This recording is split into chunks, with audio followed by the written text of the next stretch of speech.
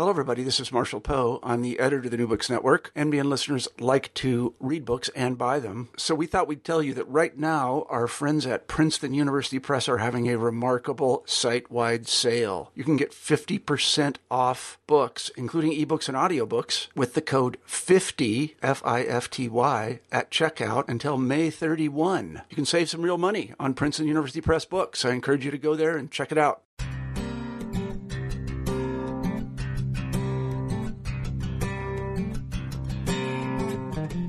Hello and welcome to New Books in Education. I'm Trevor Matea, one of your hosts on the channel. Today we'll be talking to John Owens about his book, Confessions of a Bad Teacher: The Shocking Truth from the Front Lines of American Public Education. John, welcome to the show. Oh, thank you so much. John, I'm wondering if you could begin the interview by telling us a little bit about yourself. Well, I worked for 30 years in the magazine industry. I worked in publishing. I was the editor and editorial director of a wide range of magazines, for mostly for a company, Hachette Filipaki, which published at that time Elle and Woman's Day, Car and Driver, Road and Track, Boating, Flying, all these magazines that are mainstream magazines. And it was just a great career. I had a great career for over 30 years. And I made some money, and after about 30 years, I said, you know what? I think maybe it's time for me to give back. I want to do some good. And so I said, I'm going to become a teacher. I would see in the subway in New York, be remembered, become a teacher, and I said, that America can use teachers. That's the impression I got, at least from the media, was that America needed teachers. And I said, well, hey, I'm happy to do it. And so I went to graduate school for a year and got my license to teach in New York, and off I went. And so which of your experiences, either as a student or during your time teaching, do you think have most shaped your views on what the purpose of public education is? Well, my entire education was public education. I went to public schools on Long Island in New York, and I went to the State University of New York. And so I'm the product of public education, and I'm a big fan of it. I'd always had I felt I had a wonderful education from elementary school right on through, and my teachers were people, for the most part, who I thought were admirable people. They were trying hard, and they helped us. We learned. Sometimes we didn't, but most times we did. And they weren't perfect people, but a lot of them were just caring and wonderful and helpful, and I really admired them. And I thought about them a lot in my life. You reflect back on the teachers and the experiences and the things they taught you. And so what do you think your expectations were for what your job was going to be like while you were in graduate school and before you began teaching full-time? Well, I knew it was going to be difficult because it was a change. I was going from being in charge, in publishing, and I knew that. I was at the top of the food chain, and now I was coming in as a beginning teacher, and I was going to be at the bottom of the food chain. And so I knew that, and I was prepared for that. But I felt that my expectations were that I was wanted, that at least they wanted teachers. If they didn't want me, at least they wanted warm bodies in the classroom. I wasn't expecting being hugged and thanked every day for my contributions, but I was expecting to at least have a job where they thought it was a good thing that somebody showed up, and that was my expectation. And I thought that within that framework, with enough hard work and enough learning from those around me who knew how to do this, because I knew I didn't know how to do it. I was just a beginner. Mm-hmm. And I didn't have any sense that I could be, a great teacher simply because I'd been a great student. Mm-hmm. I think that's one of the fallacies so many people have, is that if you're a student, you'd make a good teacher. Well, the logic is just ridiculous. I mean, that's the logic they use for Teach for America, and it's the same sort of logic that you would use if you had let me be an airline pilot, because I've flown on airplanes about 1 million miles. You know, I would not make a good pilot. I was just a passenger, and I was just a student. I wasn't a teacher. And I've eaten in great restaurants, but I could never be a chef.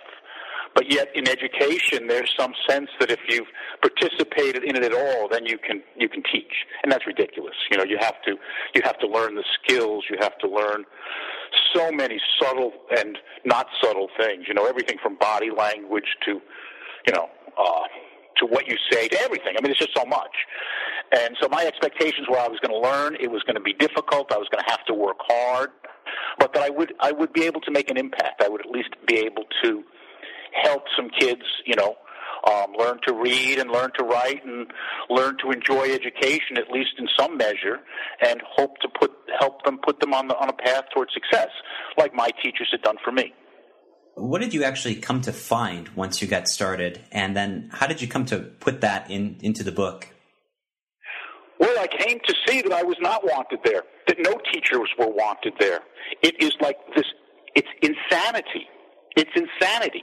I was in a system, and I think it's even more so, well, it's not just in New York City. It seems to be everywhere now, that teachers are bad. Teachers are a public enemy. That there has gotten to be this sense that the problem with American education is teachers. There are bad teachers. I mean, Newsweek, back when Newsweek was a magazine, they had a cover story that said the problem with education is bad teachers. The New Yorker, in one of their online things, they said, it's common in our culture now, and it's accepted to be against teachers. Teachers are considered, I guess, what used to be considered the welfare queens, back in the 70s and 80s, the people everybody hated because they were just, loafing, and they were sucking up all the money, and they were ruining our society. People are looking to look at teachers that way. I mean, it's an insanity. And so here I was in this public school system where I wasn't wanted, and neither were any of the people around me. And I had teachers around me who were really experienced. I mean, some of these people had, 20 years experience in the classroom and were really, really good. And none of us were wanted. It was the whole culture was punitive, and as though I don't know what the thinking was what they're going to do when they got rid of all of us, but that seemed to be the culture that is now permeating American education. I have a couple questions I want to ask you about that, and so this myth of the bad teacher seems to be rooted in the current education reform movement in the United States. And so for our listeners who don't know, I was wondering if you can kind of explain what's commonly meant by education reform nowadays and what exactly your critique of it is. Well, education reform basically is taking the current educational system that we have. And this is an educational system, a public school system, that for so long was the envy of the world. People would come to this country to send the kids to public schools, and yet somehow we have this notion now that the system is horrible, that Singapore and Japan and China, and you name a country, Finland, you name anybody, they have better schools than we do. Their kids are learning more than we are. And this is spread by people, and some of them, I think, are well-meaning, but they're just not well-informed because they're not educators. And I think Bill Gates was very big in this, and I know New York City Mayor Bloomberg was very big in this, and the family that owns Walmart, the Waltons, are very big in this, is that what you have to do is dismantle the American education system and let the people who revolutionize so many other industries revolutionize education. The people who were geniuses and made billions of dollars on Wall Street by dealing with data and hedge funds and algorithms, they prove that they're geniuses. They can do the same thing in education that they did on Wall Street. Bill Gates, and his company did wonderful things with software. They can do the same things with education. Education is basically, they feel, is a very old-fashioned way of doing things. It involves human interaction. And human interaction is very inefficient. Human interaction is very expensive. Why not do it with some other way? And if the people you're using have been doing it for a long time, it's obvious that they're doing it wrong. The only people who can do anything right in their minds are young people who have virtually no experience but have a lot of energy and new ideas. I mean, it's just so crazy, but that's what it is. So the first step in this whole process of revolutionizing and dismantling the education system is to break the bond between the parents and the teachers. For generations, it was the parents and the teachers who were allies in the kids' education. You know, they would fight for, you know, smaller class size. They would fight for supplies. They would fight to get all these things and to help the kids. And the parents and the teachers would work together on this. And so what they smartly did is they blame the teachers. They say, no, parents, the problem is the teachers. Turn on the teachers, ally with us, the people who are way smarter and way richer, and we will help you. And so turn on the teachers. The teachers are bad. And so what they do is if they can break the unions, because there's this myth too, the teachers have a very strong union. You always hear it, the powerful teachers union. And that's just the way they always describe it, I know, in New York City, the powerful teachers union.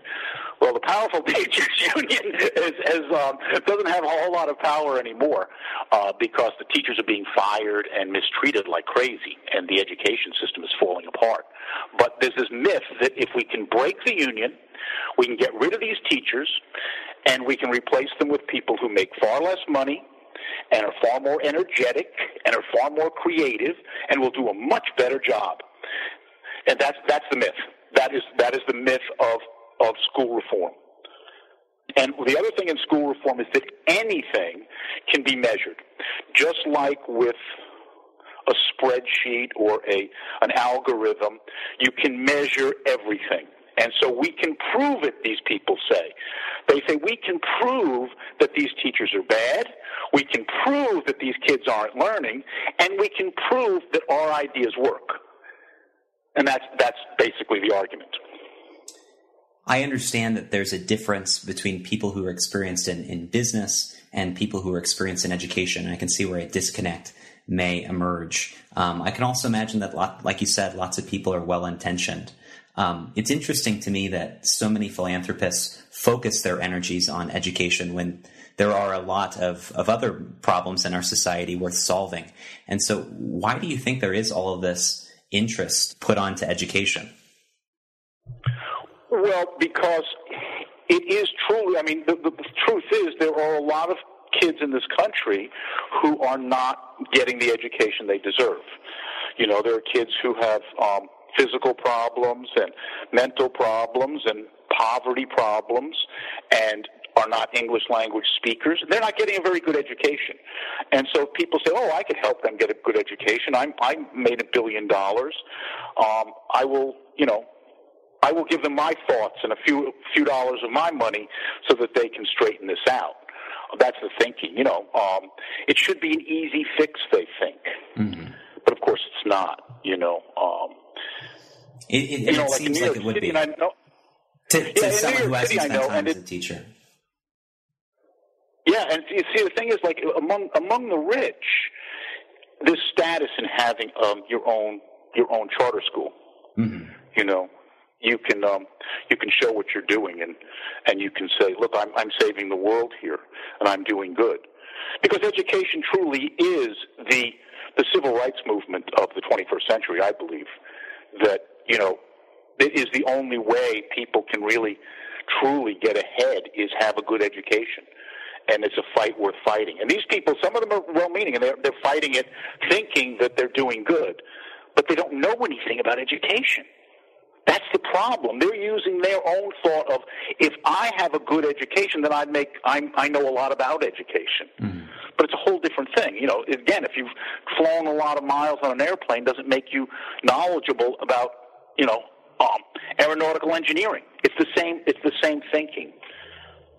And so it's interesting to me to hear you say that education in your opinion, is the civil rights issue of our time?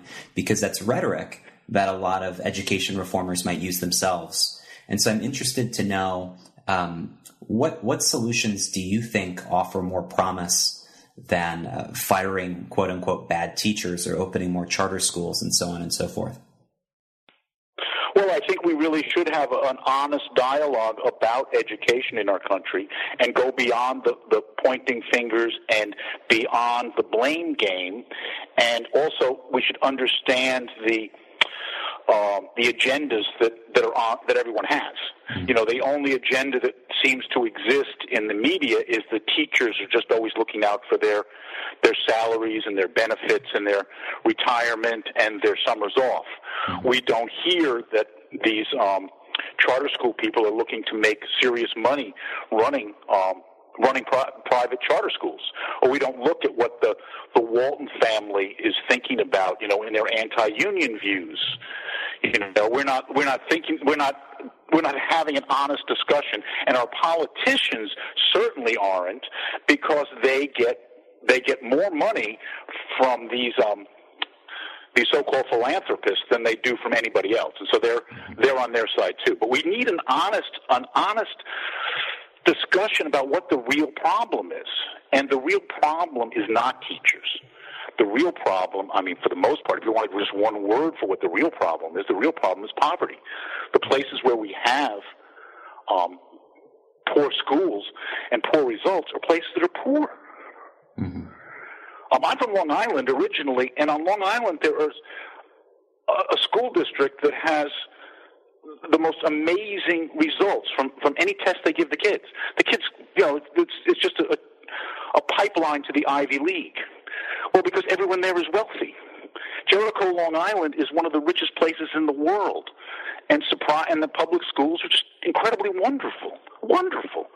You know, gym teachers there make, I think, $160,000 a year. It gives you a sense. And just a few miles away is a place called Roosevelt, where I did my student teaching, and they score on state tests like 8% of the kids passed on one of the state tests.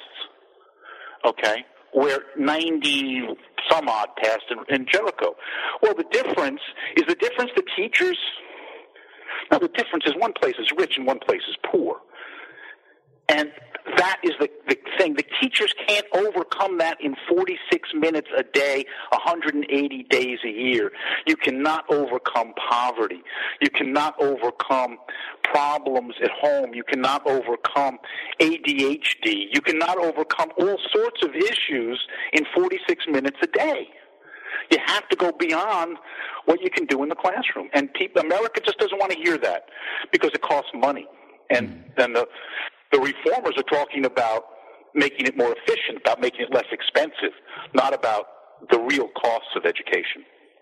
And I thought it was interesting earlier how you point out that teachers aren't the only ones in this debate who have a personal stake in something. So it's not only teachers who might be trying to make a case for higher salaries or vacations or other benefits, but there are maybe personal reasons why principals argue for what they do, or the philanthropists argue for what they do, or people who run charter schools argue for what they do.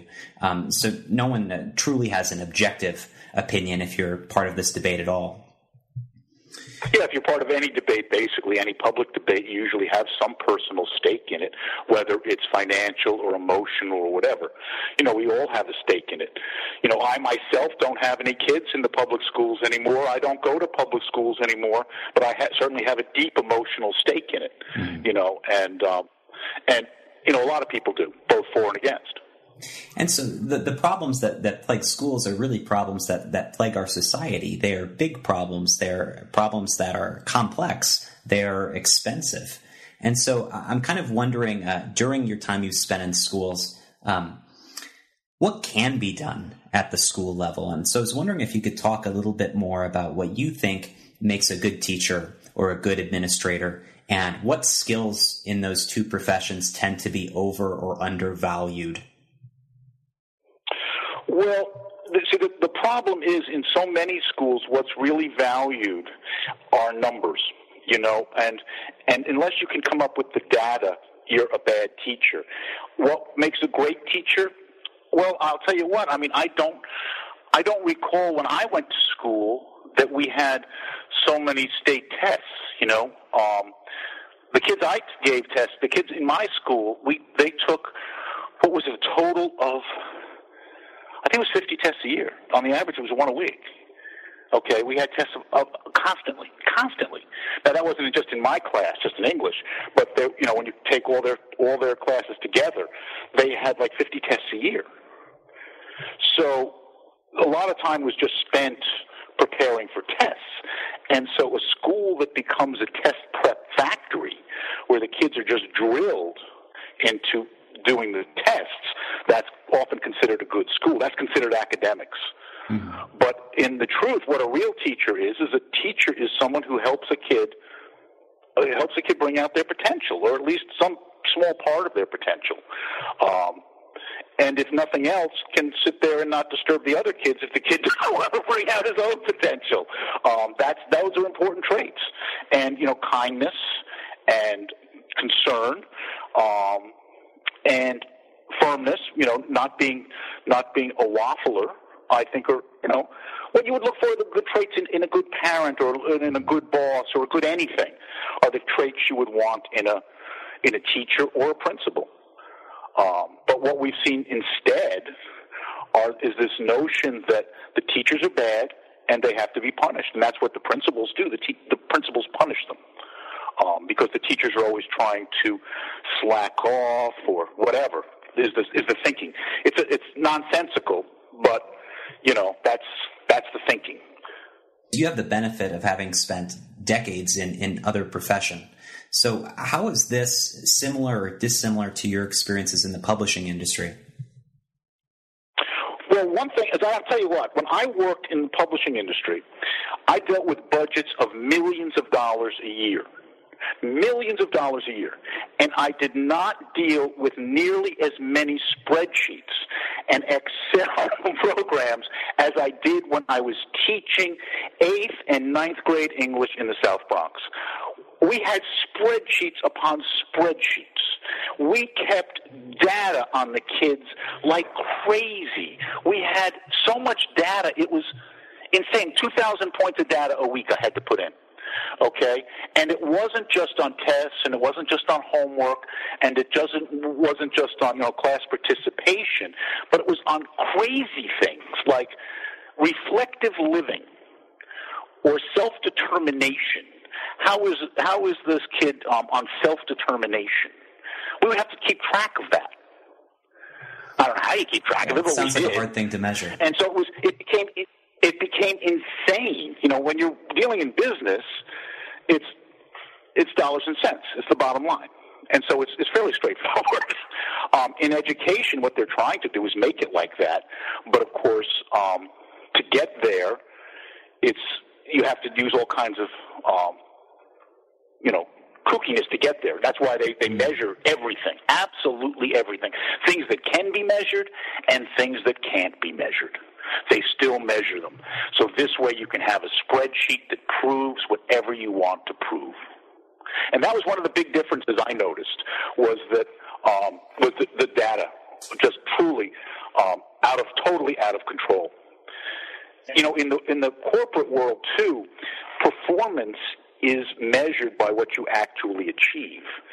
In the educational system I saw, it was more like a pageant. We had what it looked like. If it looked like the kids were learning, then the kids were learning. If you did your, let's say your mini lecture, which was this first part of our class, you had to give a little lecture on what you were going to teach today, and if it ran more than 7 minutes, you were reprimanded. I had my lead teacher in my classroom with a stopwatch, timing every aspect of my lessons and my classes, because I wasn't following the choreography close enough. And I would get reprimanded for going, 30 seconds over. And so it gives you a sense. And it wasn't the performance necessarily, it was the image of the performance. which was really quite a shock. And so I'm hearing you talk about what you're showing that you're doing. That's a little bit different than demonstrating results. You have to keep track of a lot of data. Maybe that's not something you expected to be doing when you started teaching. It's all kind of making me think of something you write about early on in the book, is that you were spending maybe as early as 5 a.m. until as late as late as 10 at night at school, and keeping yourself pretty busy and putting forth a lot of effort during those hours. But you still weren't feeling like you were getting the results that you wanted to. You still didn't feel like students' needs were always being met. And so I'm wondering if you can kind of unpack that disconnect between the time and effort teachers put in versus the results, their ability to realize those results. Yeah, well, I'll tell you what, I never worked such long hours in any job I'd ever had before. The hours were grueling. Absolutely grueling. Now, I wasn't in the classroom that many hours, but the hours I spent preparing and the hours I spent afterwards. But most of that time was not spent on the kids. It was not spent on the kids' needs. It was not spent, looking at their papers or trying to figure out a way to reach this one or that one. No, it was spent on data, and it was spent on reflections. We had to reflect a lot. That was whenever you did something wrong, you had to write up basically a confession that was sort of like the East German police. You had to confess to why you went over for your mini lesson, why you spent 7.5 minutes rather than 7 minutes on your mini lesson. You'd have to write a reflection and give it to the assistant principal to go into your file. And so much of your time was spent on this ridiculous data and I don't know what you would call it. I guess you call it punishment. Mm-hmm. And very, very little was spent on actually coming up with creative lesson plans or working on the stuff for the kids. And that is really the truth. It was busy work of the cruelest kind. Because what I felt, and what so many teachers feel, is this great frustration that they're not just spinning their wheels; they're going in reverse. That you don't get to spend the time with the kids. After school, we couldn't even keep the kids after school, to talk to them and stuff. They would sweep them out of the class, out of the school at exactly 3:05. They would come through and sweep them out. So that, like, if the kid wanted to stay behind and do something or even just talk to you, they couldn't. And you couldn't go outside with them because they would try to break up the groups of kids outside so they wouldn't get into fights. So you couldn't even catch the kids. So even if you wanted to or could or whatever, you couldn't. I mean, the frustration factor was just huge. Putting in all this time and you're not even approaching the results. I was thinking about using that same phrase, busy work, to kind of characterize what I'm hearing you say.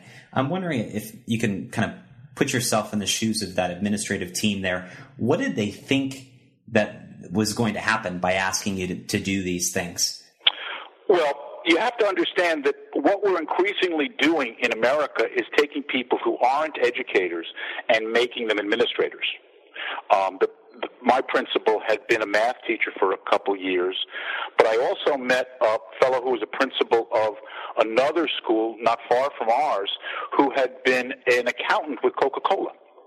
And he decided to stop being an accountant, and they made him a principal. They went to principal training school for a year where they were taught how to get the data, and they were basically told the way to manage teachers was to use this very strict, very punitive system of if you don't do exactly what you're told and you don't get the results you're supposed to get, you're in big trouble.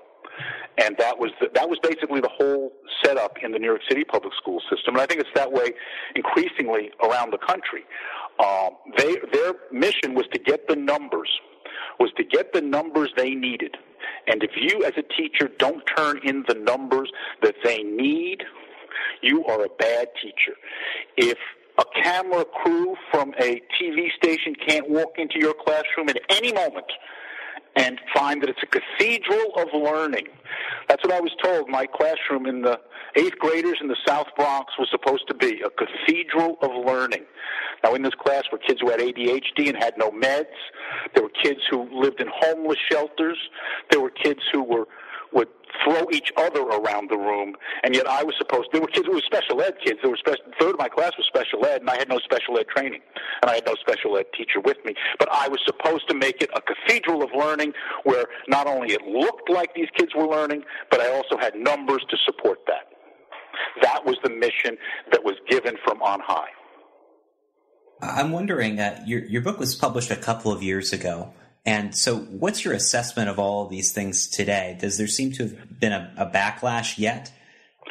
It's still going on. I mean, in fact, it's interesting because the teachers I taught with, I still am in touch with, and it was like we were in the foxholes together in a war, that we built a bond that I think might be lifelong because of what we all went through. And I heard from one of my teachers, my friends, who is still teaching in the city system, and she said it's even worse now.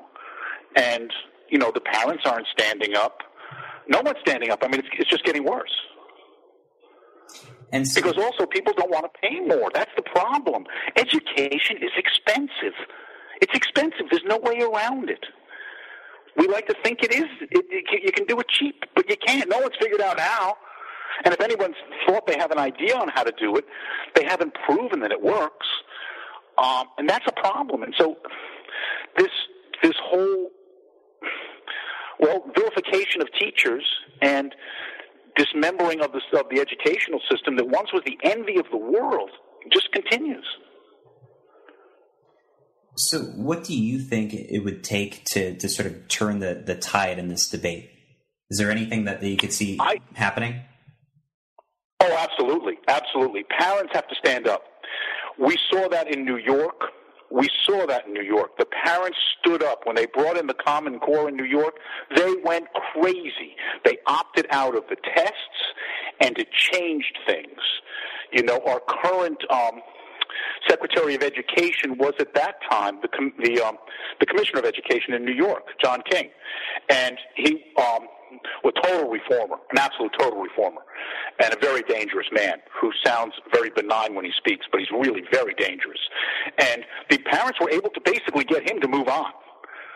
And that was a pretty wonderful thing. Parents rising up, I was totally astounded at the power of this. The opt-out movement on Long Island and then throughout New York has been truly powerful. And I think that it can happen.